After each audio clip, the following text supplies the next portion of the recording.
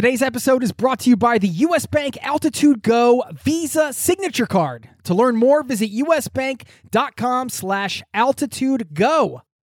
As a traveler, it's a fact you're going to need to manage your spending in different currencies. You need a service that not only helps you send, spend, and receive in different currencies fast, but also does it without the hidden fees or exchange rate markups. This is where Wise comes in. Wise is the easiest way to connect all of your finances internationally. I've been a customer for over a decade. It's been a lifesaver for me as a traveler, a nomad, and now a permanent resident abroad. If you're a traveler who's still using your regular bank, you need to check this out. Join 16 million customers and learn how the Wise account could work for you by downloading the app or visiting wise.com/travel. That's wise.com/travel. Thank you to Wise for supporting today's show. This episode of Zero to Travel is brought to you by the 2024 Nissan Pathfinder with 7 drive modes. The Pathfinder's available intelligent 4x4 is built for even the most epic journeys. Learn more at nissanusa.com. Nobody ever came up with a great idea sitting around an office. You know, you got to get out there and let your mind breathe a little bit. I'm talking a lot to people that have moved abroad to literally cut their expenses in half. You know, they move from an expensive place in the U.S. or UK or wherever, and then they move somewhere cheaper, and all of a sudden they've got twice as much money to save or, you know, splurge with or whatever they want to do. But what I noticed in Medellin, a lot of people that have moved there are basically just moving there to upgrade their life. Medellin, Colombia, one of the many destinations we chat about today with award-winning travel writer and relocation expert Tim Leffel. If you want to see all of his various awards and credentials and why I chose him for this topic, you can find his work at timleffel.com. Long story short, Tim excels at offering clear, practical, no BS advice around destinations and living abroad. And he doesn't sell the dream. He just tells it like it is. And I really appreciate that about him. We cover a ton of ground in this episode. And what we try to do is match these destinations with your personality a bit. So Tim broke them down in a unique way that I think does a good job of doing that. And this, of course, can accommodate slow travelers as well as remote work professionals. Anybody that wants to spend some quality time in a destination, I think is going to get a lot of value out of the episode today. Of course, along the way, we have to discuss a lot of different things that come up. Get some jet lag tips right off the bat from Tim, why he dislikes co-working spaces, his favorite research tool for doing a cost of living comparison, a quick way you can gauge apartment rental costs in any city, some perspectives around where to spend your dollars and how that might affect the local neighborhoods. We get into why some current popular retirement places are starting to change over. The age demographic is starting to shift, and some of the trends in long-term stay visas and much more. Plus, I want to give a shout out to a community member who did something pretty incredible, and they're kickstarting their travel journey, and they asked for a few hidden gem recommendations. So I'll share 3 bonus destinations as well as a quick travel tip to find some of those local spots. It's a blunt question. Sometimes if you're just straightforward, you get the answer you want. So all of that happening in today's episode and much more right now. Buckle up, strap in. Thanks for being here and welcome to the Zero to Travel podcast, my friend.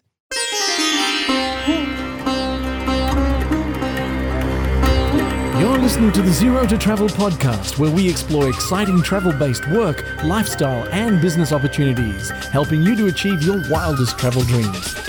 And now your host, world wanderer and travel junkie, Jason Moore. Hey there, it's Jason with ZeroToTravel.com. Welcome to the show, my friend. Thanks for hanging out, letting me bring a little travel into your ears today. This is the show to help you travel the world on your terms to fill your life with as much travel as you desire, no matter what your situation or experience. And I am so excited to continue Destinations Month here at the Zero to Travel podcast. We're all about the destinations this month.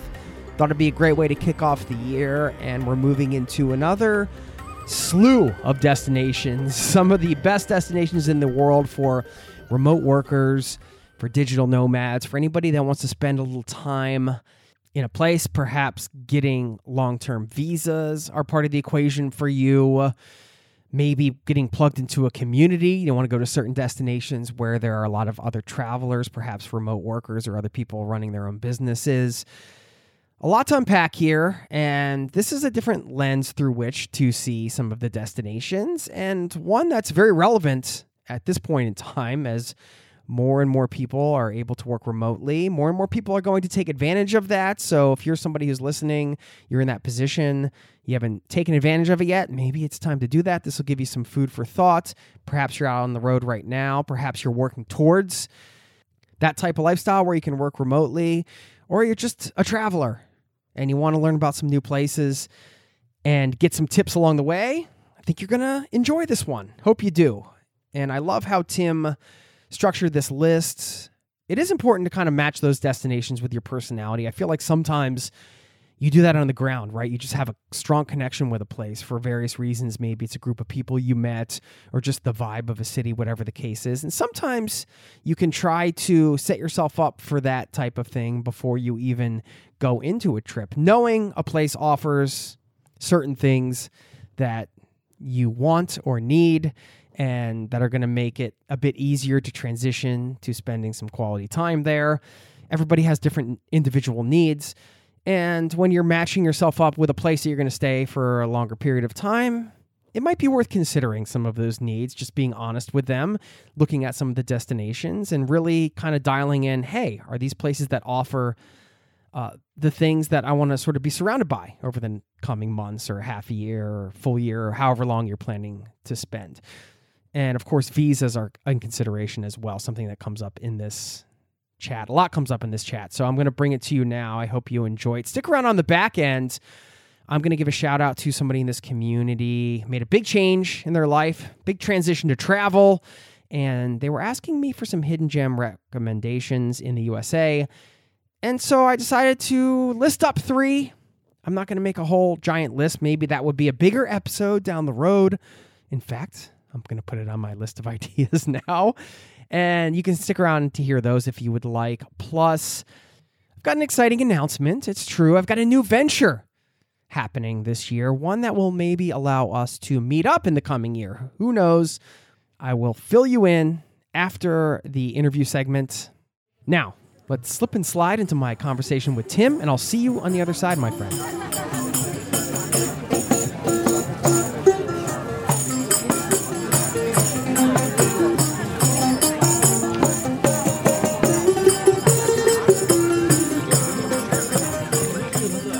Good to see you, Tim. Yeah, man, good to see you. And we can talk about where I am because that'll be fun. I'm in Thailand. You're in Thailand. How long you been there? Just a few days, and man, it's a long way to get here. Yeah, where did you fly from? From Mexico City, and then it went Barcelona, Dubai, and then here. Oh, man. Donna's was worse. She flew on mileage, and there were 4 stops. Your wife, Donna. Okay. So are you guys a little bit jet lagged still? A little bit, but I've had 2 good nights sleep, and I'm feeling almost normal. Do you have any jet lag tricks as a travel writer, somebody who's traveling all the time? You must have some little... Yeah. I mean, things work differently for different people depending on their body. But for me, like what works the best is just trying to sleep some on the plane and then getting on local time as soon as possible. And so even when I choose flights, I keep that in mind. Like I hate arriving somewhere super early in the morning, and then having to stay up all day. Like that's really hard. So, and I try to just like go to bed early if I'm tired and then wake up whenever my body feels like waking up. It's so hard to resist the nap. Sometimes. Yeah, it is. I've done it too. Especially when you get in at those like 6 a.m., 7 a.m. deals and you're just like, at first you got the adrenaline rush because you're in the taxi cab or whatever, or you're on the local, but wherever, and it's just like all new and the smells and you're like on high alert because that's when you're most vulnerable in terms of like getting kind of robbed and stuff in some ways, right? You're like, probably, yeah. Hey, you're just a little more paranoid, I think. You haven't slept. It's just a weird time. Then you get settled in and that's cool. And then you're like, all right. And you get a meal and then you're getting comfortable. And then you're like, I could use a nap. Yeah. It's a long time to stay up until 12 hours later when you're tired like that and you've been on a plane forever. I forgot this time, but I usually bring melatonin and take that at night too. But I've had no trouble sleeping this time, so I guess it doesn't matter. No. Yeah, I have been known to do the Dramamine trick. I'm using air quotes on an airplane, just like, I'm just going to take 2 or 3 of these and call it a night because they kind of knock. And I'm all for the free glasses of wine they give you on the flight. I'm not passing those up because anything that'll help me snooze a bit on the plane. I can't do the plain wine so much. It gets me a little like, the plain wine is one of those experiences for me where I have the glass or 2. I don't really do it anymore. And then it's like 2 hours later, I'm a little hungover and I haven't slept. And it's like, well, how can I even be having a headache right now? I just had it is dehydrating and that's not good. But I chug a lot of water before I get on the plane. So I figure that'll give me a little resistance. So how long are you guys there for? So about a month. I don't want to come this far and turn around. So I'm not really doing any writing stuff. We're staying on the beach in Koh Lanta and then 2 weeks on a kind of mellow beach in Phuket that's not real touristy. Just kind of, working in the morning and then having fun in the afternoon, hopefully, and living the nomad life.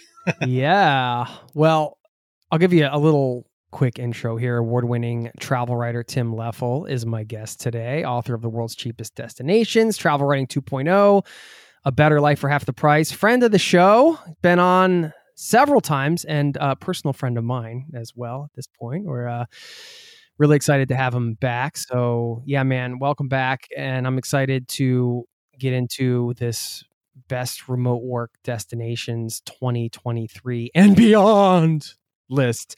I love this breakdown you sent over. We're going to get into all this, but I just want to preface this whole conversation with, this isn't just some guy who threw together a list. I mean, this is kind of at like the cross section of all the work you do for many, many, many years, living abroad, spending extended time abroad. You can talk about the newsletter you run if you want to drop that really quick that I'm a part of. That's really cool. Yeah. And just kind of let people know a little bit more about your expertise in this space, I guess. Well, another word for experienced is old in my case, and I've been around the block a few times, around the world a few times. So, I do have a lot of experience with different cities and different countries. And then also in the course of writing the book of mine, A Better Life for Half the Price, about living abroad, I interviewed a lot of people living in other countries, especially ones that I have not personally spent much time in myself because I wanted to get the lowdown. So I've talked to a lot of people in these places too. And then you meet people, when you're traveling, talk about where they lived, and then they give you the scoop on where they were last. And so you kind of just try to absorb it all and get a sense of what places are great and which ones are maybe not so great. Yeah. How many years have you been a travel writer now? So I started part-time in the mid-90s. So it's been quite a while, like 93, 94. Back when all you could do was write for print because that's all there was, magazines and newspapers and that kind of thing. And I did some trade publications. But yeah, basically a few years after I started blogging, I went full-time. And I've been full-time since 2006. And I managed to support a family and put a kid through college and whatever else, thanks to the World Wide Web. Quite an accomplishment. I mean, this is why we have you back year after year to give us the scoop on destinations, because you've been doing this before the whole remote work, digital nomad evolution. You've been writing about living abroad and studying destinations, writing about destinations, and writing about it from that standpoint as well. And now you've been through the whole evolution of the remote work movement, or should we say revolution, I guess, in some ways. Yeah. And so, you've got your finger on the pulse of it is my point. And when you sent me, usually I don't get these lists in advance, but you kind of sent some things over with this breakdown of doing this by, well, you can explain the context of how we're going to hit on some of these destinations. And before we get into them, I do want to hit on a couple other things, but yeah, just explain to everybody kind of how you broke these down, because I think it's really cool. And I think that it will be helpful to match some of these with somebody's individual personality, because certain people vibe with certain places, but not just that. Well, it'll make sense in a minute. Yeah, I mean, that part's important because I think you have to evaluate whether you're a big city person or a small town person or somewhere in between, because, what my perfect place is might not be your perfect place, and it won't be somebody else's perfect place. And part of that is just the things you can put on paper as far as what your wants and needs are, and somebody who's lived in New York City their whole life is probably not going to want to move to rural Vietnam. It's like going to be a pretty tough life to make that transition. And, maybe vice versa. Somebody that's lived in a small town and really liked it doesn't want to suddenly pick up and move to a city of 20 million people, So I think it's important to kind of keep that in mind. We're going to classify things by city size maybe a bit. And I sent you a note because I wanted to do a little bit of a brain dump, just thinking about where have people been going the last 3, 4, 5 years?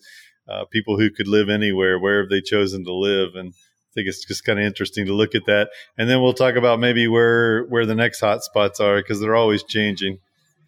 Yeah, that sounds great. I love it. Yeah, you send a list of big, medium, small in terms of city sizes. And then we're going to kind of go through some of those that you see as great places to work remotely, to spend some extended time, potentially move, and then go into the crystal ball and some that you think are on the rise in each of those respective categories. And, this is like the standard sort of disclaimer. We're not here to say, hey, you should move to one of these places like in this podcast, or like you need to invest in one of these, Go put your life savings in real estate.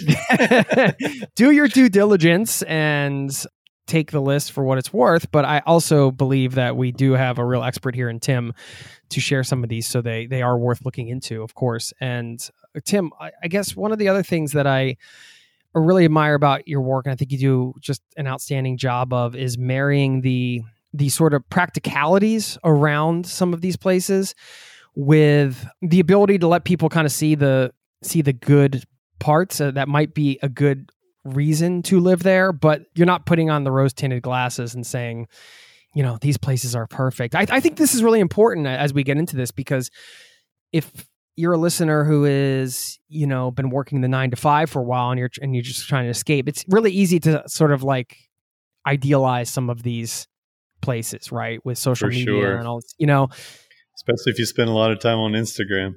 Yeah. I mean, there is a reality to the day-to-day life in all these places, right? Yeah. I mean, I'm in Bangkok right now. I love this place. I don't think I'd ever want to live here, though, because it's noisy. The traffic's horrible. It's a sprawling city. But, on the flip side, there's a whole lot of fantastic things about it. The food, the nightlife, the high-rise cool apartments you can get. And so you have to sort of look at the good and bad and see what really matters to you and what's a deal killer. Yeah. And you mentioned politics as well. That was something we should mention getting into this. Yeah. I mean, it's a tough thing to talk about, but, because people don't always agree on what even reality is these days. But I think it's safe to say a few cheap countries out there that have traditionally been popular are basically dictatorships right now, and that might not be a favorable environment. I mean, you can ignore all that and get by just fine if you want, but there are places where it has definitely leaned much more, become much more authoritarian in the last 10 years. And for me, I would not want to spend more than a fleeting time in those places, but other people can ignore it and move on. So it's up to you. Once again, it depends on your tolerance. Yeah. Do you try to vote with your dollars, so to speak, in terms of destinations or the way you spend money on the ground? I do. And that's a controversial point. Like, I'm surprised how many travel writers strongly disagree with me about this. Like, I have no desire to promote Myanmar or Cuba or Venezuela or, a lot of these places. I don't write much about Turkey these days because I really don't want to encourage people to spend their money to prop up a dictatorship. So, but I'm probably in the minority on that. There's a lot of travel writers that just say, oh, you should just go where you want and, talk about wherever you want. And it helps the local people and whatever. But I don't think it really helps the local people in terms of their political situation. Otherwise, Cuba would have changed a long time ago.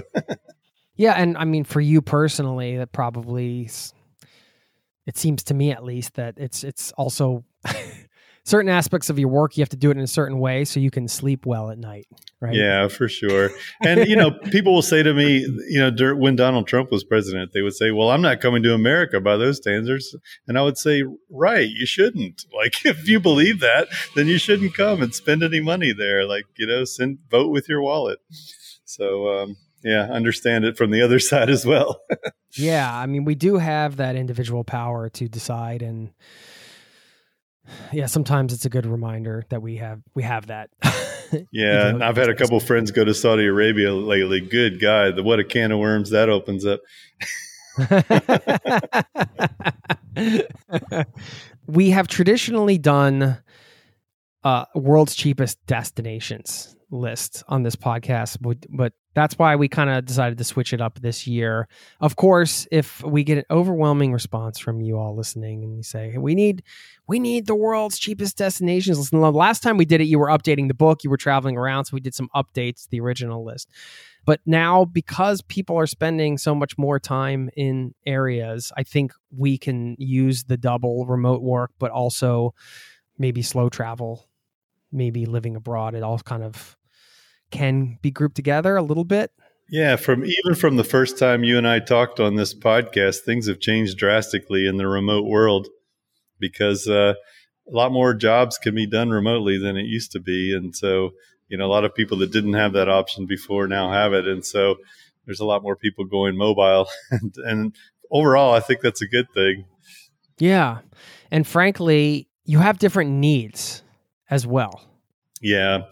You have to have good internet, first of all, but thankfully that's gotten a lot easier around the world. It wasn't always a given that you were going to have decent internet, but now I think it's more strange if you don't than the other way around. Mm-hmm. Well, you're traveling with your wife. I mean, how about community for you? Is that a decision point for you personally when you spend quality time in a city to get around other?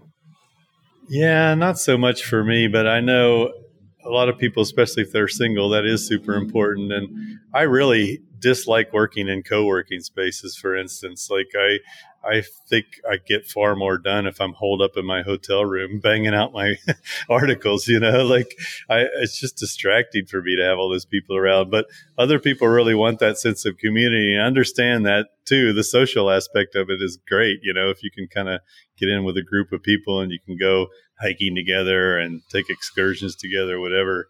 But like just as far as the day-to-day work thing, I don't find that too productive. Yeah. Cool. Okay. Well, but to each his own. Right. Exactly. Let's dive into the first section of this, which is big cities. And how do I say? We're quantitizing this, would I say? Would that be the word? I'm not thinking of the right. Quantifying. Quantifying this. Sorry. I had a cup of coffee and you're like the first person I talked to today besides my 4-year-old and 6-year-old. So I just talked to my wife this morning. But yeah, this is going to be cities that are 5+ million. Yeah. Correct. So yeah, big cities of the world that are also affordable, because I think we have to still put that in the mix because it would be great to go live in Geneva or Tokyo or whatever, but for most of us, that's going to be a downgrade in our living situation, not an upgrade, unless you're coming from Oslo, maybe. But anyway, I think it's still important to look at affordability, and most nomads are trying to go somewhere that's at least on par with where they lived before, but more often they're trying to find a cheaper place so they can get more for their money. If you look at big cities, where are people living that are nomadic these days? I think maybe those haven't changed a whole lot from before the pandemic. Like the popular places are still popular as far as the big cities. So I don't know. What would you throw out as like popular big cities for location independent people? Well, the ones that come to mind always would be Medellin. I mean, you were there. So, Medellin, for the first time recently. Lisbon, of course, because there's so much going on in Portugal right now. It's insane. And Bangkok were 3 on your list that stood out to me that I know are sort of, let's call them hot spots, if you will. Yeah, and there were loads of expats in Bangkok even before people were working remotely because there's so many companies here that are international. But yeah, it's probably even increased since then. And there are they're starting to talk about rolling out some kind of 10-year visa that's not for retirees, for normal people that are, working remotely. So that will change the game even more, I think, and more people will come to where I am right now. But yeah, Lisbon's probably the one that's changed the most in terms of the number of people actually moving there, because, we keep reading about how many people are moving there, and maybe some of the locals are getting annoyed because real estate prices are going up. And, it's gone from sort of, a pioneer kind of place to move to being super popular and hitting the mainstream media. We'll be back in a moment. This episode is brought to you by U.S. Bank. Recently, I went out for tacos, and it wasn't even Friday. Yes, we have Taco Friday in Norway, not Taco Tuesday. Well, more importantly, I could have earned rewards for every scrumptious bite of those chorizo soft shells. Introducing the U.S. Bank Altitude Go Visa Signature Card. Earn 4 times points when you go out for dining or order takeout and restaurant delivery, including tacos. Plus, you can earn 2 times points when you shop for or order your groceries, 2 times points when you need to fill up or charge up at gas stations and EV charging stations. You're even rewarded with 2 times points just for your favorite streaming services. Go to usbank.com/altitude-go to learn more about how you can earn 20,000 bonus points worth $200 if you spend $1,000 in the first 90 days of opening your account. Win big with the U.S. Bank Altitude Go Visa Signature Card. Visit usbank.com/altitude-go to apply. Limited time offer. The creditor and issuer of this card is U.S. Bank National Association, pursuant to a license from Visa USA, Inc. Some restrictions may apply. This episode of Zero to Travel is presented by the 2024 Nissan Pathfinder. From muddy jungle paths and snowy trails to rolling sand dunes, the 2024 Nissan Pathfinder has the capability to take you to some of the most epic destinations on Earth. We're excited to partner with Nissan because our listeners know we love to celebrate the joy of exploring the world and finding the best off the beaten path destinations to visit. And there's no better vehicle for that than the 2024 Nissan Pathfinder. With 7 drive modes, the Pathfinder's available intelligent 4x4 is built for even the most epic journeys, and it even has the best towing capacity in its class, up to 6,000 pounds, so you can bring the fun with you. But Nissan also knows that it's not just about where you go. In a Pathfinder, the real fun comes from getting there, and that's something we love celebrating here on the Zero to Travel podcast. We believe that life is about finding that joy within the journey itself, and that's why we're thrilled to partner with Nissan to celebrate adventurers everywhere. So thanks again to Nissan for sponsoring this episode of Zero to Travel and for the reminder to chase bigger, better, more exciting adventures and enjoy the ride along the way. Learn more at nissanusa.com. Now, back to the show. What other cities on that list would you So I would say one that's really up and coming is Mexico City. Like it's always been kind of there. There's always been some, artists moving there and bloggers and whatever. But I feel like in the past year or so, it's started to really pick up the pace. There have been a few conferences there, Nomad oriented things or entrepreneurial sort of things that have sort of introduced the city to more people. So I think it's becoming more well known. But yeah, you mentioned Medellin. Buenos Aires too has always been kind of popular, but it goes through its ups and downs depending on what's going on in the world with their financial situation. And right now it's crazy cheap there. Like, I would definitely consider that near the top of my list if I were going to move out of where I am right now and go live somewhere for 6 months or a year, because it's such a bargain there. What else on the main list? Because I know you had put sort of Mexico City and Buenos Aires as the crystal ball destinations, if you will. Yeah, sort of going from lesser known to more known, maybe. And I think you could probably put Ho Chi Minh City in Vietnam on that list too, because it's always been kind of known, but not so popular. Some of the others that have been maybe are Phnom Penh and Cambodia, Cape Town, South Africa, always been a popular place. But, these things ebb and flow. Like, I remember when I first started traveling, tons of people would settle down in Cairo for a while. You never hear about anybody doing that anymore. So some places just kind of fall out of favor, it seems. Well, I feel like, a lot of these destinations we've mentioned, because as I mentioned before, we're friends. So I know you traveling around. I kind of keep track on where you guys are because we see things on social media and whatnot, and we're in touch. And you've been to a lot of these places recently. You were in Medellin not too long ago. You're in Bangkok now. You were in Buenos Aires, I think, last year. Yeah, March actually this year. Yeah. Oh, yeah. Okay. So, yeah, I mean, let's talk a little bit about the specific places. Just give us your take on, all right, we're naming the cities, but can you just, dive a little deeper on whatever you want? I'll leave that open in terms of those cities. Well, what kind of struck me about Medellin is I'm talking a lot to people that have moved abroad to literally cut their expenses in half. They move from an expensive place in the US or UK or wherever, and then they move somewhere cheaper, and all of a sudden they've got twice as much money to save or, splurge with or whatever they want to do. But what I noticed in Medellin, a lot of people that have moved there are basically just moving there to upgrade their life. They're spending the same amount as they were before, but they've got, a swanky high-rise apartment with a live-in maid. And, this one guy I talked to, he's got somebody driving him around every day. Like he never even drives his own car. He's got a chauffeur on call, basically. And, people just manage to get themselves into like an elite life kind of position without spending any more money.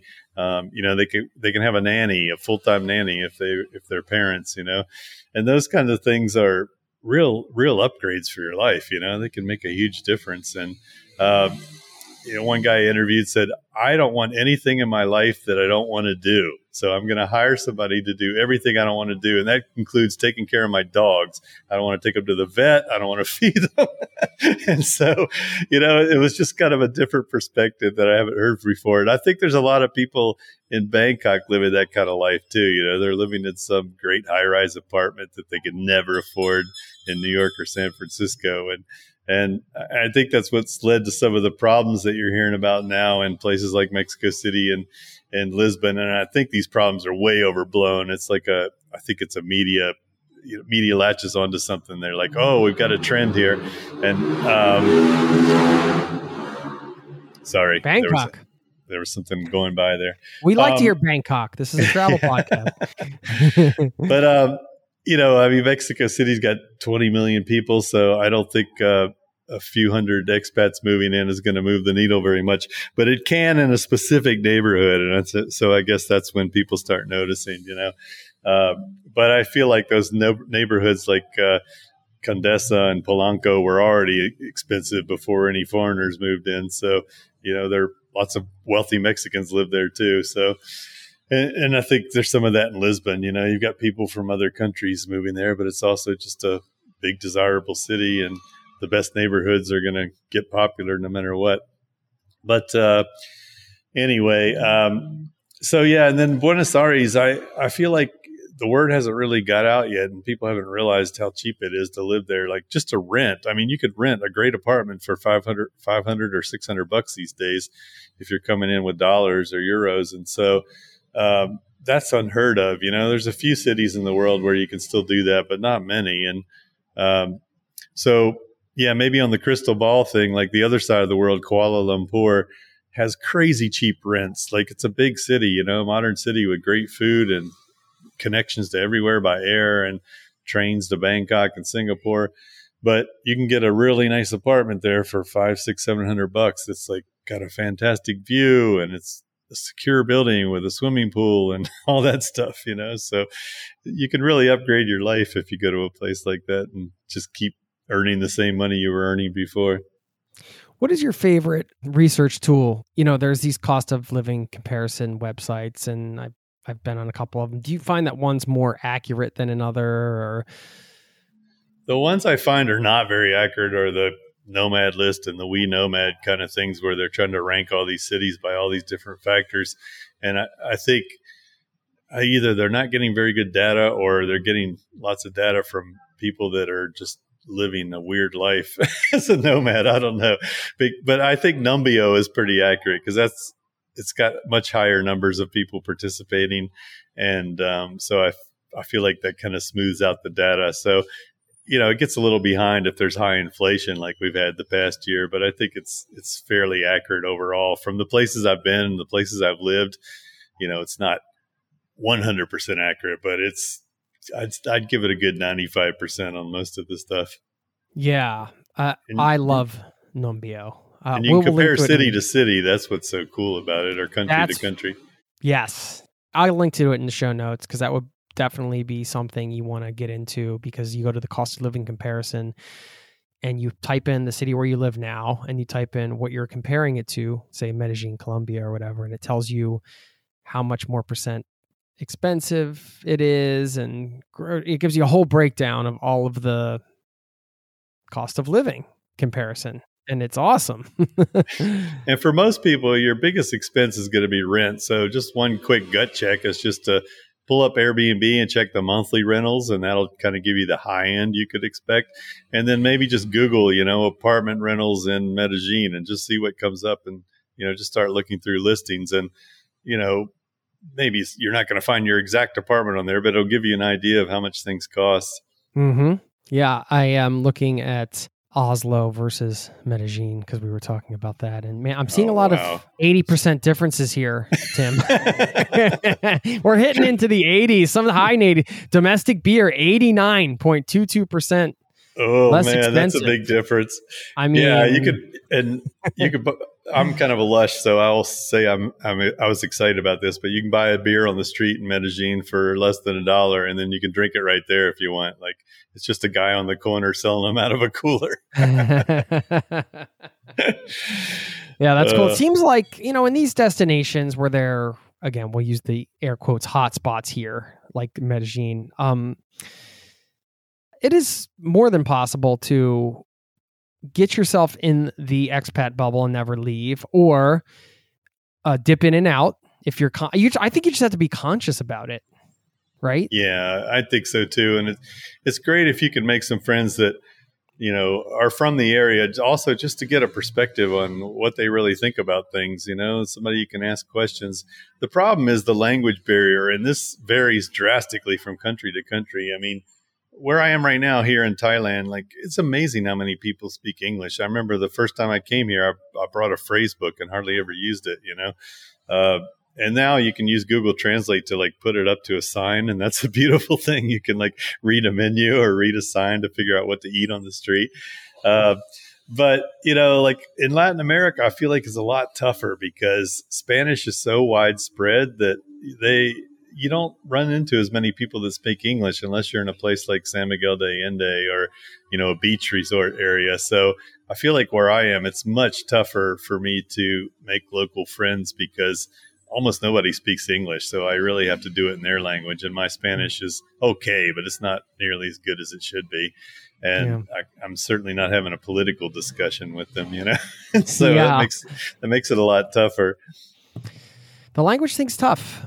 I live in Norway. I'm a Norwegian citizen now, and I speak Norwegian at an intermediate level, I guess I would say. I understand most of the things, but I'm not so advanced that I can, throw out the certain expressions, and I can't make, pop culture references or anything like that because I didn't grow up here. So in some ways, you're still always a bit of an outsider. Yeah. It can be challenging. The ideal is if you're single and you get a boyfriend or girlfriend or whatever in the local. But I mean, even then, I have a Norwegian wife, it's still not perfect. Yeah, you still have to, you're still going to have your own friends and stuff. And I do.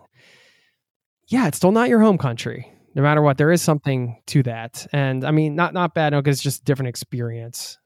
Well, what do you think about, some of the stuff we're talking about? Then we'll get into the medium-sized cities. Is this idea of geo arbitrage is the term where you're upgrading your lifestyle by going from a location like Norway, the United States or whatever, or like Tim did from the US to Mexico where you live, where you have your full home base, and living a better lifestyle. Like you said, a better life for half the price. I mean, that's what your book is all about. Speaking of voting with dollars and all that stuff, I feel like there are some people that frown upon the change in neighborhoods. You mentioned some of these potential neighborhoods where, like San Miguel Allende, is that what it's Allende, called? yeah. Yeah, I haven't been there, but I've heard it's like just been overrun by expats basically, and that it's kind of owned by them and them. I don't know if that's true or not, but some people argue that, okay, that's maybe like a version of modern day colonialism. Yeah. What are your thoughts around I mean, that? it's a tough one because, there may be 15, 20% of the population there, the foreigners are. And in some ways, you could say that they have driven the locals out of the center, the historic center. Most of those properties are owned by foreigners. Although that has reversed a bit in the last few years because a lot of rich people from Mexico City have been buying like second homes there, vacation homes, and a lot of them have their weddings there. So on the weekends, it feels much more Mexican than it does during the week, which adds another layer of strangeness to the whole thing.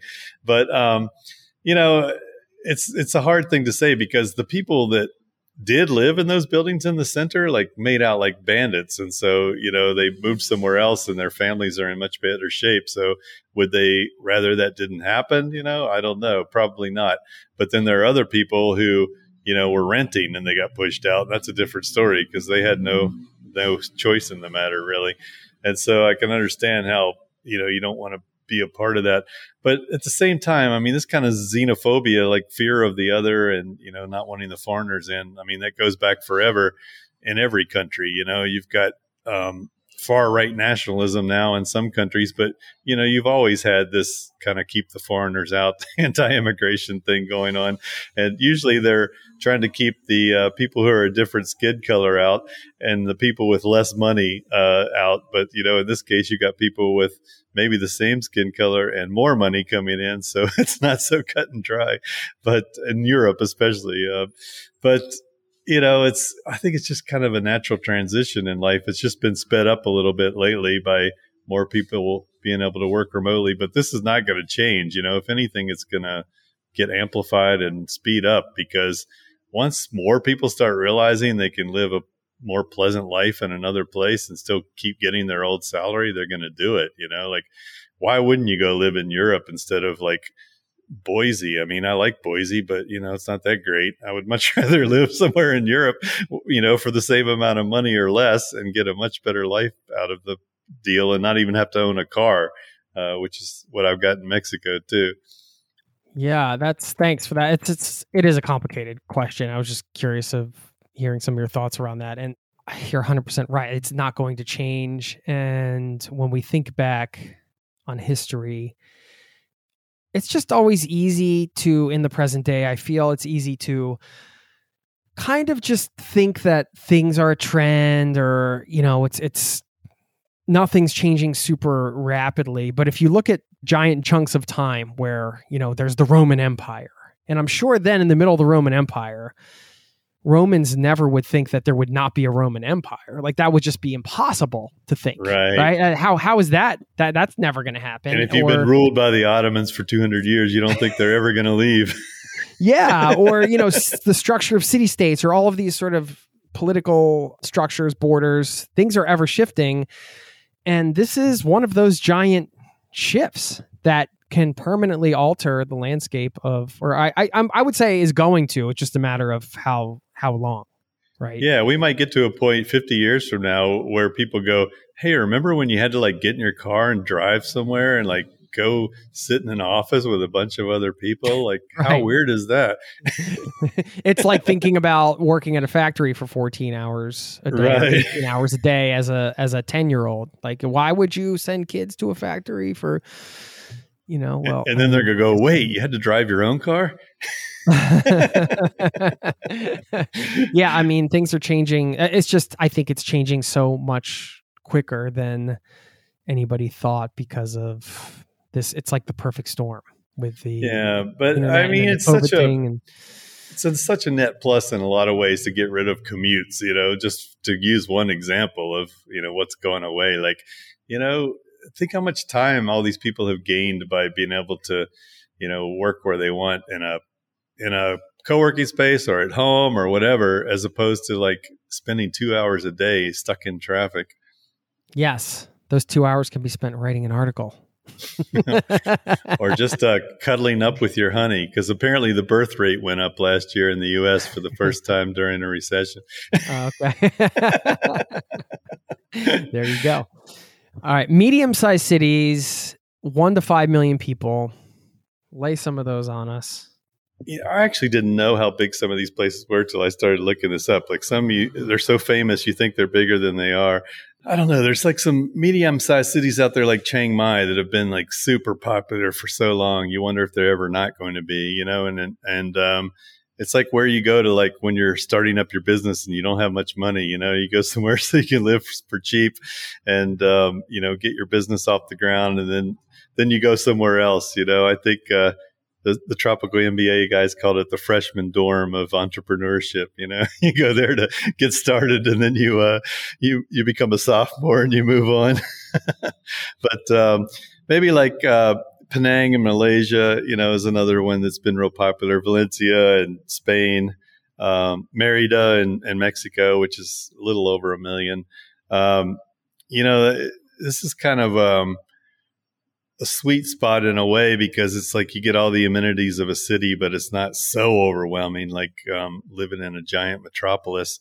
Tbilisi in Georgia, there's a lot of places out there that are I don't know, they're a city. You get everything that a city is, but you don't get, it's not such a massive place. Mm-hmm. Playa del Carmen was another one. That's a huge spot. And Canggu, do I pronounce that right? Where was that? Bali. I'm not remembering. Oh, yeah. I don't think that's 1 million, but it's a pretty big popular place, obviously. And I don't know, like this is an area where I don't think there's a lot of them out there that are popular now, but there's a lot that will be, I think, once people start realizing that these are pleasant places to live and they get everything that they got in their former city, with just lower rents. Or is the crystal ball coming out now? I mean, again, it depends on, what your ideal living situation is. But I think a lot of times a medium-sized city can be kind of the best of both worlds. You still have a decent airport. You can, get all your stuff done. You can have cultural performances, but, you're not feeling like a number in a city of 20 million people. Mm-hmm. And you and I spent some time together in Querétaro. That's a city in Mexico that's barely over 1 million, I guess. But, it's a pretty cool place to live.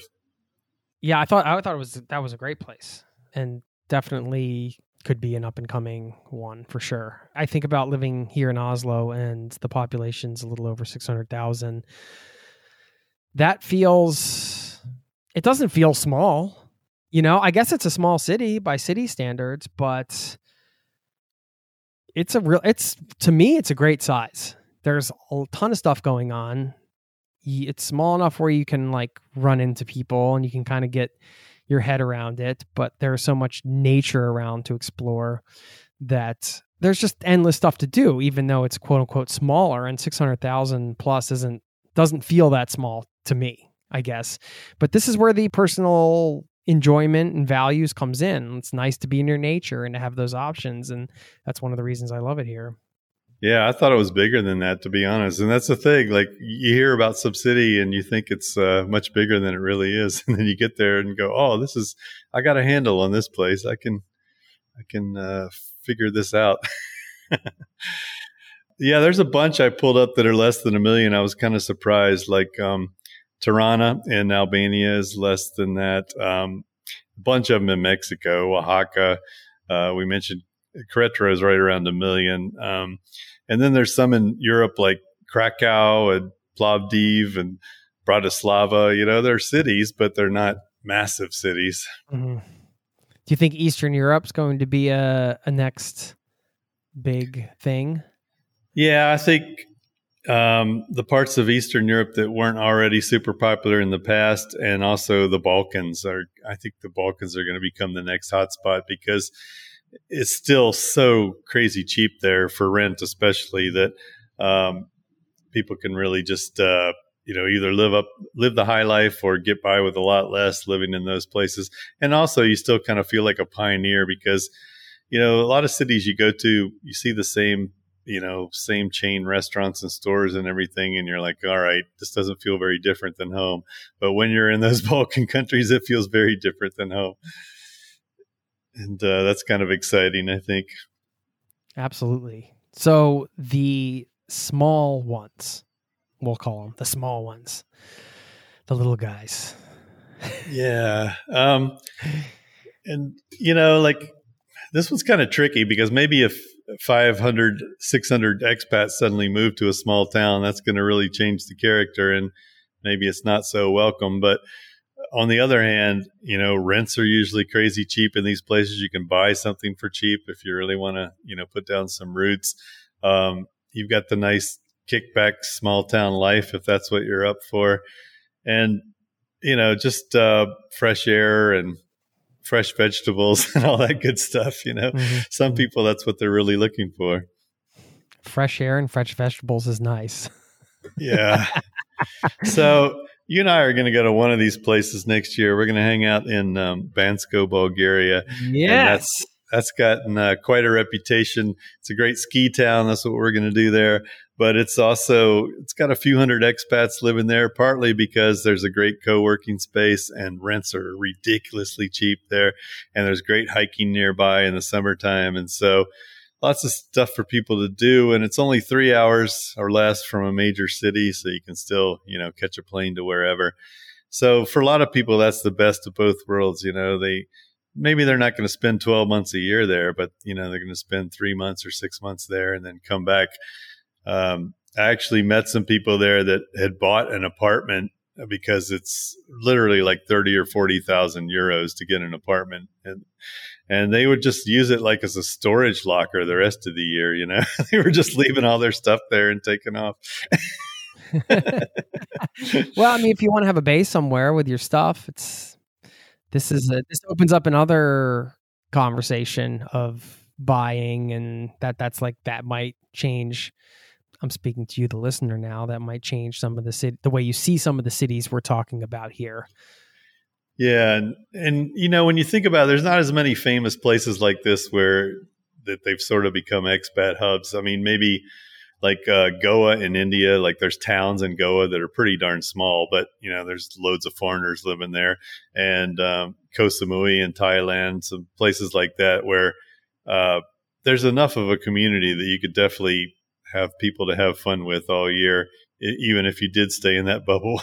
Hopefully you don't, but you're not there by yourself, like hanging out on the beach, twiddling your thumbs, so I wouldn't say. Another one's Sayulita in Nayarit in Mexico, another place that's gotten popular with expats, although the internet sucks. That's one of those places that is still not very good. But anyway, those places could be lots of fun. You end up having instant friends and going to parties, and it's a tourist town too, so people are passing through, and it could be a pretty good life without the expenses and trappings of a big city. I heard it's got a nice beginner surf break there, and that was the one reason I always wanted to go to Sayulita. Yeah, for sure. Been there, right? You like it? Yeah, I like it. A lot of people go there to learn to surf, and there's another town nearby called San Pancho. The real name's San Francisco, but they all call it San Pancho. And really nice beach there. It's kind of sleepy, but you're like an hour from Puerto Vallarta if you want to go, get a bigger city life, or you can head inland to Guadalajara. Cool. And some of the crystal ball ones I saw that you had on this list. One, Puerto Escondido, which is another one I've heard of. I think that has a surf. Yeah, that's a monster wave surf town, actually. Oh, okay. No, that's too the big place you can learn. There's a bay around the corner where you can learn to surf, but the people that are like on the main beach there are like the kind you would see on TV. They're like catching the big waves coming in. But it's a fun town, and it's not well served by air connections, which makes it kind of like not a resort town. There's not a lot of big high-rise hotels. And it's still a pretty reasonable place to live, but it's a beautiful beach and great seafood, and you don't have to go far to get into nature. There's not much else around. And then there's some like more laid back beaches down the coast that, there's not many people around. And it's a good area, I would think, to hang out in if you're into the beach life. Yeah. What else on the ones to watch list, as you call it, would you say one or two that are really, these might blow up here in the next 3 to 5 years? Yeah, I mean, some of this, I don't know, like if these places are going to become hot, but I just think they have all the elements to be. One of them is Antalya in Turkey. I know a lot of people have been talking about that. Again, I've got problems with the politics, but hopefully that'll change in the coming years. But it's a city by the beach, so you kind of have the best of both worlds there. And there's lots of places in Europe, lots of cities that are under 1 million that are really nice, desirable places. I mean, we mentioned Bratislava, Kosice, and Slovakia is another place I would definitely go live.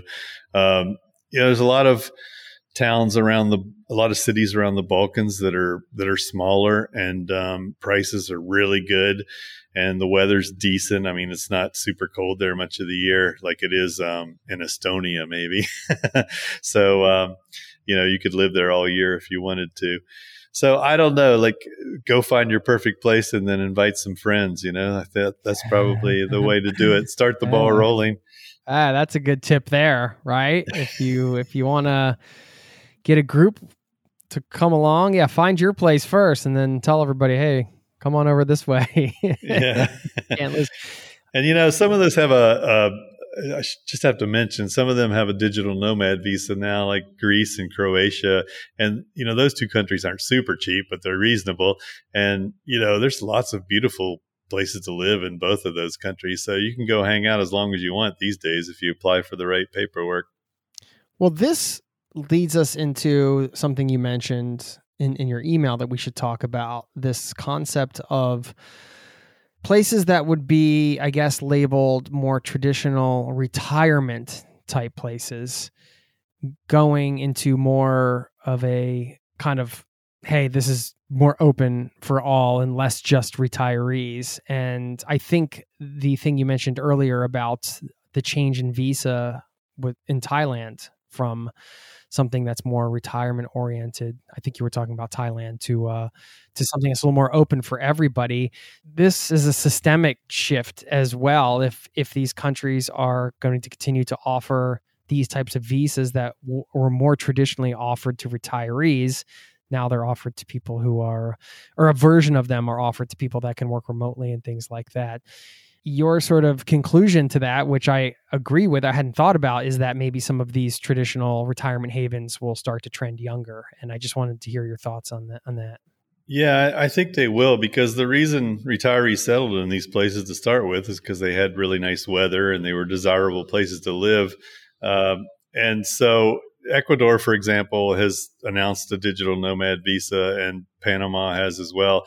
So those two countries both have places that are flocked with retirees. In Ecuador, it's Cuenca, and in Panama, it's Boquete.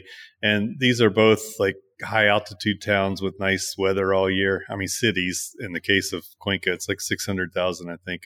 But, just lots of cultural performances, good health care, good places to eat, so why won't people who are younger decide to move there and do the same thing now that, they can work remotely? And I mentioned Roatan Island on Honduras, like that's traditionally been a retirement hotspot, but I mean, it's got a great scuba diving reef right off the shore, and so there's plenty for younger people to do there. And in fact, a lot of younger people do go there on vacation. They just don't live there. And so maybe that will change in the future now that some of these countries are making it easier for people who work remotely to live there instead of just retirees. I mean, that's been a lot of it in the past, is it was much easier to move to these countries as a retiree that has a pension that you can show them on paper, or your Social Security that's like a steady amount coming in every month.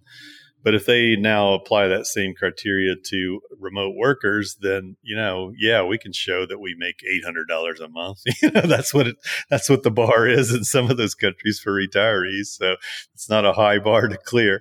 So I think it will start skewing younger, and hopefully it will, because I think the people who live there would like to see it skew younger as well. Both the longtime residents and the retirees. Most of them don't want to live in an open air retirement home either. They'd like to have a bigger mix of ages. We'll be right back. Would you love to have an incredible cup of coffee every day? I've tried it all. I've done the pour over, I've done the French press, but I tasted an AeroPress coffee many years ago, and immediately I was sold. I had to get one. AeroPress is a patented 3-in-1 brew technology. This combines the flavor benefits of espresso, pour over, and French press all into one compact portable device built for travel or home. I love things you can use in both places. This device has over 55,000 5-star reviews in over 60 countries. AeroPress is the best reviewed coffee press on the planet. I've owned one for so many years, I don't even remember how long it's been. And they are under $50. So they also make an exceptional gift.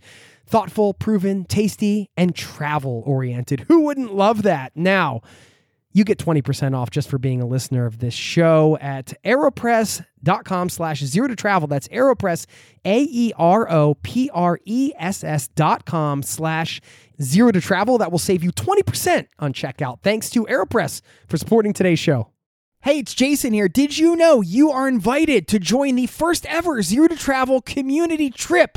Yes, we're planning a trip together. We're headed to Morocco November 30th through December 9th. And you can get all the details at zerototravel.com/trip. It's open for booking now. We have 13 spots left at the time of this recording, and you have until the end of March to book. So if you're interested in traveling with an amazing community, this community, a small group of people on an incredible journey through Morocco together with me, sign up over there at zerototravel.com/trip to get all the details. Thanks for listening and hope to see you there. Let's get back to the show. Do you think the visa trend, if we'll call it that, I mean, I don't even want to call it a trend. It just seems to be that it's a permanent fixture at this point, not a trend. I mean, at least that's the way it seems to me, that countries are very keen on bringing people in who will stick around, spend money, maybe dive a bit more into the local community. What do you think? Do you think that's going to continue? Do you think more countries are going to continue to roll out these types of programs? I think they're crazy not to, honestly, because this is such a desirable demographic. I mean, we come to the country, we don't use any of the local resources, like schools and, public hospitals so much and those kinds of things, because most nomads are young enough to be reasonably healthy. And we're just pumping money into the local system. Like it's the cleanest revenue source ever, like we're earning money somewhere else and spending it in their country. Like what a beautiful thing that is for them. Like nothing's, most of the economies in any given country are circular, people are earning in one place and spending in another, and it's all a loop within the country. But we're bringing in cash from the outside and just dumping it on people in restaurants and, service people, taxi drivers, all that stuff, spending money at the markets. And so, I mean, why wouldn't you want that? Because especially if you set the bar at a reasonable level, it's like 3 or 4 times the minimum wage, which most of them do. Some of them, it's like 100 times. But, regardless, you're bringing in people who are earning more than the average local. So that's only going to be a plus for the economy. I mean, there, yes, will be some side effects. It can drive up rents in the most desirable part of the city, but that's not going to affect your average Joe or average Juan or whatever in most countries. Yeah. The idea that countries can have some element of control over the program in terms of the financial requirements and stuff like that. I mean, that makes sense. I hadn't really thought of it that way, just from the country's perspective of, I wonder how they decide these things, right? Like if they do some studies and they say, hey, it seems like it makes sense if we allow people in within this threshold that's going to get a certain type of I don't know. I don't know how that works. It would be probably good to have somebody from one of those administrations from one of those countries on as a guest to just hear the methodology behind it. Yeah, it would be great because some of them have definitely whiffed it. Like Indonesia announced something where you were gonna have to like put $200,000 in a bank, and everybody just laughed. Like that's not going to happen. I mean, if you got that kind of money, why are you going to go live in Indonesia? You could go pump it in a bank in lots of other places and get a passport out of the deal. So yeah, and Malaysia had this thing called My Second Home Malaysia that had pretty reasonable amounts that you had to stick in a bank or invest in real estate or whatever. And they basically tripled the amount. And I don't think they've gotten any applications since. But that was something geared to retirees. And I think they're being smarter with this digital nomad thing and just going, okay, what's a reasonable amount of money that we want somebody to live on for us to grant them this visa? And for the most part, most of them seem to be falling somewhere between $1,000 and $4,500. I mean, I know that's a pretty big spread, but I'd say the average is like $2,000 probably. And that's not an unreasonable amount to ask, I think, for someone to be earning to come get a visa in the country. And if you can't qualify, then okay, you just come in as a tourist and keep working on what you're doing. And there's a lot of countries that'll let you stay for 6 months just on a tourist visa if you do it right. So that's your other option. These nomad remote work visas can be attractive to different people for various reasons. But one that I've noticed that really catches people's attention is when there is something that offers some kind of path to a passport or citizenship. And that is sort of the next level, right? It's like, we're not just letting you in, but we're actually going to allow you to start working towards permanent residency. Do you think that next level type of commitment to bringing foreigners in is going to continue or get bigger? Yeah, maybe. But I think you're talking about a small subset that even wants that is the issue, And so especially digital nomads by nature are not wanting to put down those roots necessarily. I mean, I'm a legal resident of Mexico because I was there for the long term. I own a house and I wanted to get legal eventually. But, if I go live somewhere in Europe for 6 months, I'm not planning to stay there permanently, but other people certainly are. And, one of the reasons a lot of people have moved to Portugal is they made it fairly, upfront and straightforward as far as what was required to get residency there. And for a lot of people, that is a big deal. If there's a path to getting a passport, it's sort of like a safety valve thing for a lot of people.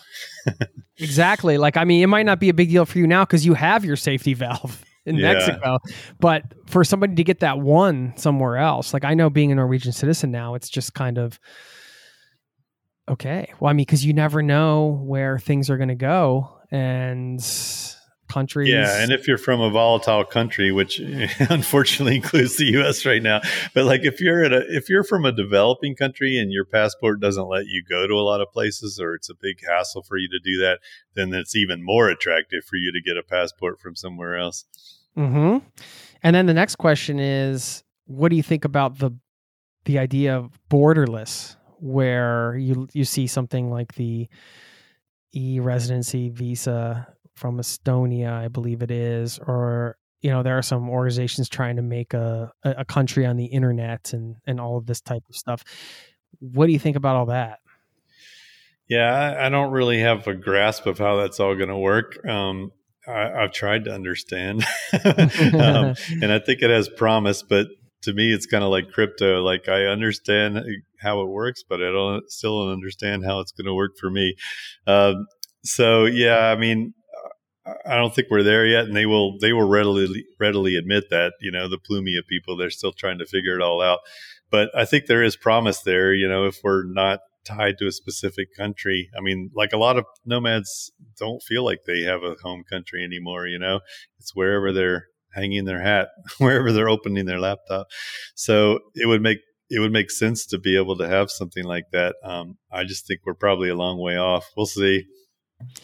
Well, with all of your knowledge around the world and all of these places and this entire conversation, all these great cities we mentioned, big, small, medium sized, why Mexico for you? Because you guys can take your party anywhere, right? You got your daughter's in college. You guys have freedom to roam, right? Yeah.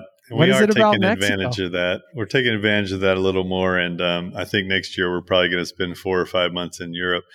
But yeah, that's going to stay our base no matter what. And I do like the country. I like the people and the food and, the architecture, all of the, it's a kind of like the U.S. in the sense that there's just so much geographical diversity there. There's a lot of different things you can see and do, and it's super close. I still have family in the U.S. My wife does too, and for us, it's really easy to get back there. And it's also easy to do business, whether that's on the phone or in person. It's not a big deal to fly back to Mexico. But man, getting over here to Thailand was like 2 days of my life, and it was not a fun experience. And I'm certainly not going to go hop on a plane just to go meet with somebody, or to go to a conference, whereas I do that all the time from Mexico. And you've also got the whole time zone thing too. If you're trying to run a business, like I still do a fair number of phone calls in my business. I mean, I'm a writer, but I'm a publisher and I do deals with people, and I need to hash things out sometimes. And man, just trying to figure out how to be 13 hours off from the people you talk to is a bit too difficult for me. Yes, the time zone thing is huge. I mean, it's the biggest reason I'm trying to start some new business ventures here. Yeah, in Europe. Operating within the same time zone, because the nighttime video calls get old pretty quickly. Yeah, and I think last time you and I talked, it was 7 a.m. where I was, because that got you in a decent hour. Now it's funny, we've switched paths here, because I'm in Thailand where it's like sun's going down and you're just getting your day going. All right. Well, yeah. Tell us. I guess we'll let you get out because you're gonna probably go have dinner or something. I want to hear about your plans for this evening. I'm just putting myself there right now. It's been a long time since I've been in Bangkok, so take me there, Tim. What do you do? Are you going out to get a delicious plate of street food somewhere after this? That is the plan. That's usually what I do in Bangkok, is eat street food all the time. We did go to like this Chinese hot pot place last night, sit down restaurant, just because that seemed like an interesting cultural experience. It was ethnic Chinese people eating these pots that were in the middle of the table. We just walked by there a few times and went, we got to go there. But the rest of the time we've been eating street food, just pad thai and satay on a stick and all that good stuff. And some more of that tonight for sure. And then after this, we're going out to the other coast, and we'll be eating by the beach, so probably lots of seafood.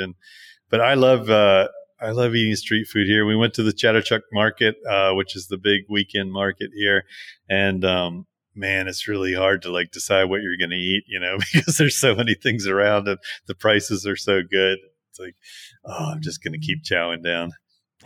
Nice, man. Well, enjoy yourself. So you guys are going to be in Thailand for a stretch, and then what's for a month or so? Yeah. So back to that empty nester thing. Like, we went to Argentina for almost a month. We spent a month in Mazatlan, Mexico, doing a home exchange. So like somebody stayed in our place, we stayed in theirs, and then we're gonna do a bit of that next year in Europe. But yeah, just trying to take advantage of the fact that those of us with laptop jobs, we don't have to be tied to a certain place. So I don't consider myself a nomad. It's kind of like a hub and spoke kind of thing, I guess. I'll keep coming back to the base, but I have a base in the U.S. too. But man, that drives me crazy when I go back now, how much I'm spending, like I'm sure, I mean, for you, it's different coming from Norway, but like most people I talk to that live in a cheaper country, they're just aghast when they go back to the U.S. and they're like, wait, how much did I just spend on lunch? Yeah. Now I'm just like, I'm just spending the same as I do in Norway. So. And the beer's cheaper for you, right? And the coffee. It was so funny when I went to London and everybody around me was like, it's so expensive here. And I'm like, this is so affordable. I can get a beer for £5 or whatever. It's all in your perspective. Yeah. Not 10. Do you ever get tired of working online? Not really. I mean, I do spend a lot of time at conferences, but yeah, it's funny. Nobody really does what I do in the city I'm living in. And so, I've got plenty of expat friends, but none of them are they don't work online or have an online business or anything like that. Some of them own physical businesses in the city. But the way I get my business commiseration done is like go to conferences and Facebook boards and things like that. And I think it is a lot easier than it used to be. And plus, I'll just call up people and talk like, you and I do. And I've got a mastermind group of friends that are, in the same business, and try to do things like that to keep the juices flowing. Yeah, those are good things to have. And I've been part of one. Well, we were in a mastermind together. I was lucky to be in one with you, and I've been part of another one for 10 years, more than 10 years actually now. It is nice to get around. I mean, I think that's the appeal of the co-working spaces and things like that when you go into these cities, to get around the other people doing the thing, and you have that in common. I'm in a different stage of life now, but if I was in the earlier stage now, I'd probably be in one of these countries you mentioned today right now. Just yeah, and I do have to say I've been doing this for quite a while, but if I were starting out, I would probably be making a beeline to Chiang Mai and hanging out in the co-working spaces too, because you're going to be inspired by the people around you, get advice, maybe find people to partner with, and also just, people can help you avoid a lot of trial and error mistakes, people that have been through it before. For sure. And speaking of advice in this space, you have a newsletter. You want to let people know where they can sign up? Yes, I have a newsletter called Nomadico, which I started with a few people that run another newsletter called Recommendo. And this one's all just 4 quick bites for people who are traveling and working at the same time. Some people are just travelers, and some are just expats living somewhere. But this is for people that are kind of in both those worlds. And it's meant to be something you can digest in a minute or so and decide what you want to click on. But the URL is kind of weird. So just search Nomadico newsletter and it'll come up at the top in Google. Okay, cool. And I'm on the newsletter and I get it every week, and I love it. So thanks for putting that out. And of course, we'll link to your website. timleffel.com is the hub, but then you have the various other projects. And we should mention, I'll at least pump them up for you. Tim's books are awesome. And if you're really looking to have the better life for half the price, that's one we've talked about on the podcast before. And I could recommend that. The travel writing book, of course. All the stuff you do is great, man. So it's an honor to have you back on the show here, to have you as a consistent presence, giving us your expert advice on these destinations. And man, I look forward to hanging out in Bulgaria with you here in a handful of months. Yeah, follow us both on social so you can see the pics next end of March next year. We're going to get into some trouble. We're like, hey, we're just going to organize this trip, and Tim did all the logistics and kind of made this killer itinerary, and we're just like, it's funny because I love the letter you sent out, because we kind of just invited some friends and colleagues and whatnot, and we're like, no, this isn't a business thing. No, we're not making any money on it. I think you said in your letter, you're like, and I can leave listeners with this because this is a good bit of advice. Have you ever heard of a vacation? You probably need one of those. I think is something you said. And nobody's true. If you can't remember when you last went on one, you really need one. Well, because nowadays, it's so easy to travel with the smartphone, the laptop, and it's kind of easy to just be on all the time. And it's important to have something sketched out that's going to give you some space. So I always like to throw a challenge sometimes at the end of these episodes. I think that will be carve out some space for yourself and to have a proper vacation.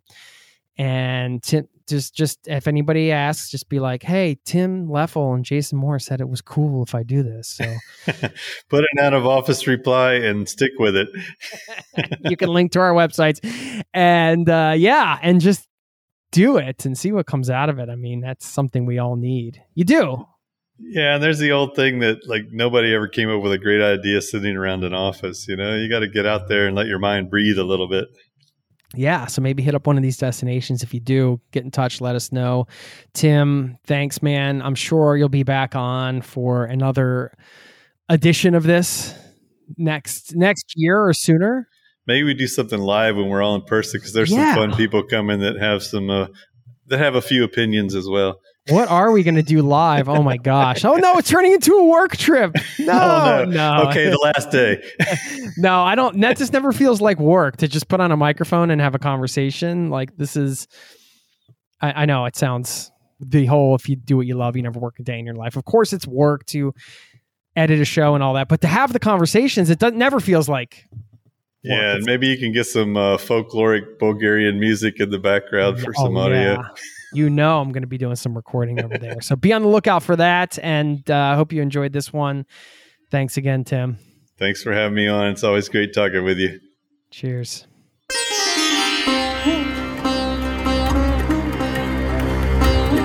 There you have it. Thank you so very much to Tim Leffel for stopping by the show. As you heard, he wrapped it up with that call to action, go on vacation. I look forward to meeting up with him later this year. And this leads to my little announcement here. If you want to go on vacation, if you want to come and get inspired by nature, come to Norway. I have been dying to do something travel related in my community here where I live in Oslo, Norway, and in this country, and bring more people here. And I'm so excited to announce that I have a new part of Zero to Travel called Remote Norway. And this is my project, my attempt to bring remote work professionals here to Norway as a destination. As far as I know, nobody else is promoting Norway as a remote work destination. First of all, I want to see more of you. And secondly, I think the nature can really inspire your creativity, your art, your work, whatever you do. And we've got an incredible logistics partner who you'll hear about pretty shortly in a coming episode. And I'm excited to announce it. So anyway, if you go to zerototravel.com/Norway, you can get on the wait list there to hear about the trips. And if you want to come and experience the real Norway, not the typical tourist track, but the local cuisine, the incredible nature spots that we have all over the place, let the nature inspire you. Please check it out, zerototravel.com/Norway, free to sign up. And I will keep you posted on the various offerings and hope to see you in Norway this year. Now, speaking of hidden gems and going to unique places, I have to give a shout out before I let you go. And then I'll leave you with a quote. You can stick around for that. I always like to send you off with a nice, inspiring quote for the day. I don't have one, by the way. I'm going to have to reach into the quote drawer and see what I pull out. But let's first start with this shout out to fellow listener Samantha, who wrote me an email, said, new to travel and your podcast. She said, Jason, I just started listening to your podcast recently and found myself addicted to it. It has given me motivation, courage, and inspiration to travel. Yes. I quit my paramedic firefighter job after doing it for 14 long burnout years and sold the house, everything I owned, and bought an RV with my husband. We are new to traveling and RV life. I wanted to ask personally for a list of your top places to visit in the USA. We are looking for off-the-beaten-path ideas. We have bought several books, and although they had led us to some amazing places, we were looking for hidden gems. We come from a very small town in the Adirondack Mountains with a population of 300 people. We love looking for hidden gems, which no one knows about. If you have any info or books you would recommend, would be very helpful and appreciated. Thanks for your time, Samantha. Thank you, Samantha, for your time, for listening to the show. This is a big topic. It has definitely inspired me to create an episode of hidden gems in the USA, because I did spend a full decade plus traveling around the USA. So I've been to a lot of small towns, spent a lot of time in many places. I so wish I had documented a lot of this in a journal or in a spreadsheet or maybe both. I don't know. I didn't. So it's all kind of a blur. But there are definitely places that stand out and places that I have remembered and carried with me, and I can't share a full list of them here. Again, that will be a bigger episode. I'll put that one together. I'll work on putting that one together. But I'll share 3. And, oh boy, I almost pulled off a rocks theme. I was almost going to rock your world with a rocks theme, but 2 of them involve rocks. Only 2. The third one doesn't. I was going to just add a third one in that was a rock one just to do the rocks theme, but I didn't, because I wanted to also pair the last one with a really simple tip, a straightforward question that you could ask anybody that can help you find those hidden gems out there. A question I've probably asked, maybe not a million times, but I've asked many times. And sometimes if you want a real specific answer. You just have to ask a very specific, blunt question. Just put it out there. And maybe this is a question you've asked before. If not, you can add it to your travel repertoire and try it out. This first hidden gem destination, the UP, the Upper Peninsula of Michigan, the entire thing. There are a lot of wonderful, beautiful places to go. And I went up there many years ago, but this was one of those places that really surprised me and delighted me around every turn. So many local spots, so much beautiful nature, and Pictured Rocks was one place that really stood out. Beautiful hiking, Pictured Rocks National Lakeshore, and it's in Munising, Michigan. Picture perfect is their tagline, by the way. I wanted to mention this one because this was very memorable and very uncrowded. Who knows what it's like now? Again, it's been many years since I've been there.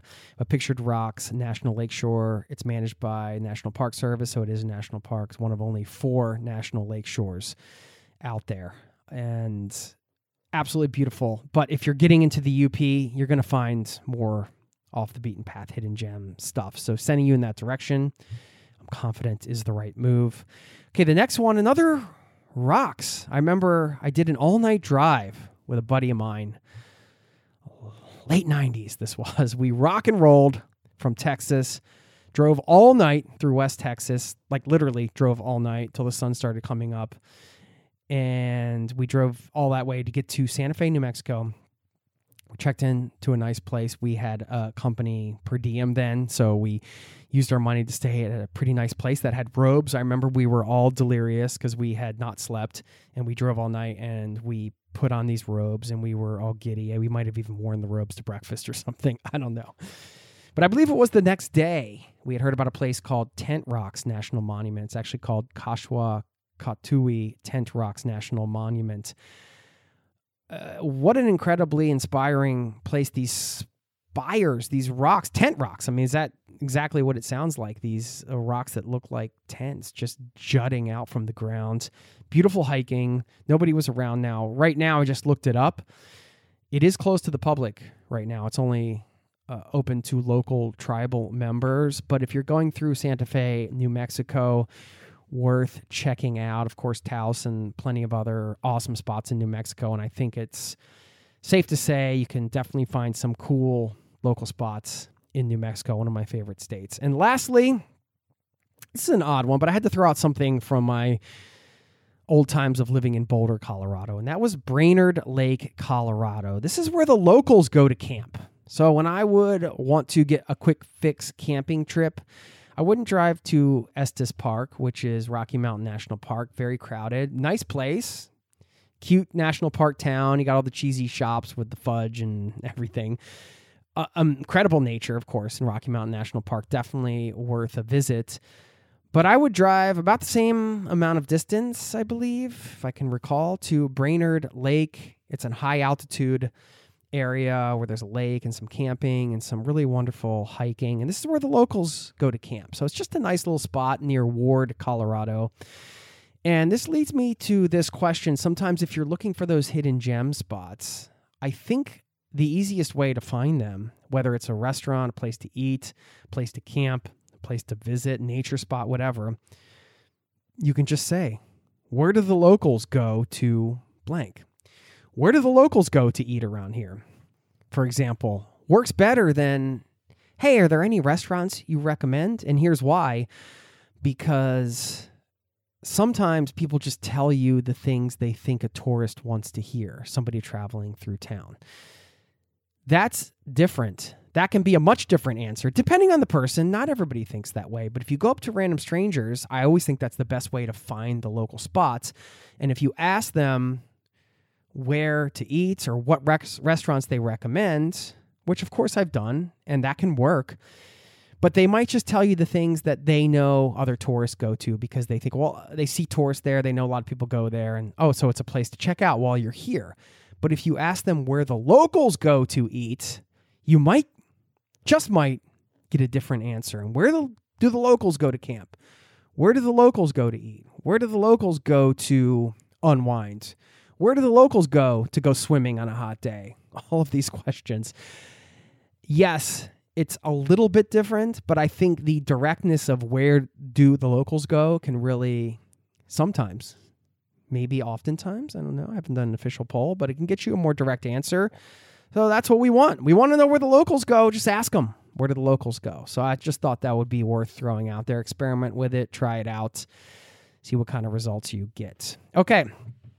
Thanks for listening. This was a blast. I had a great time with you today. I am going to pull something out of the quote drawer here. Okay. This one's from Mahatma Gandhi, who said, "To believe in something and not to live it is dishonest." We'll do with that. Have a wonderful day. Have a wonderful rest of your day. I know you're going to. And I'll see you next week.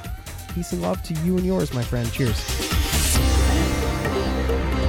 This podcast has been brought to you by ZeroToTravel.com. Ideas and advice to make your travel dreams a reality.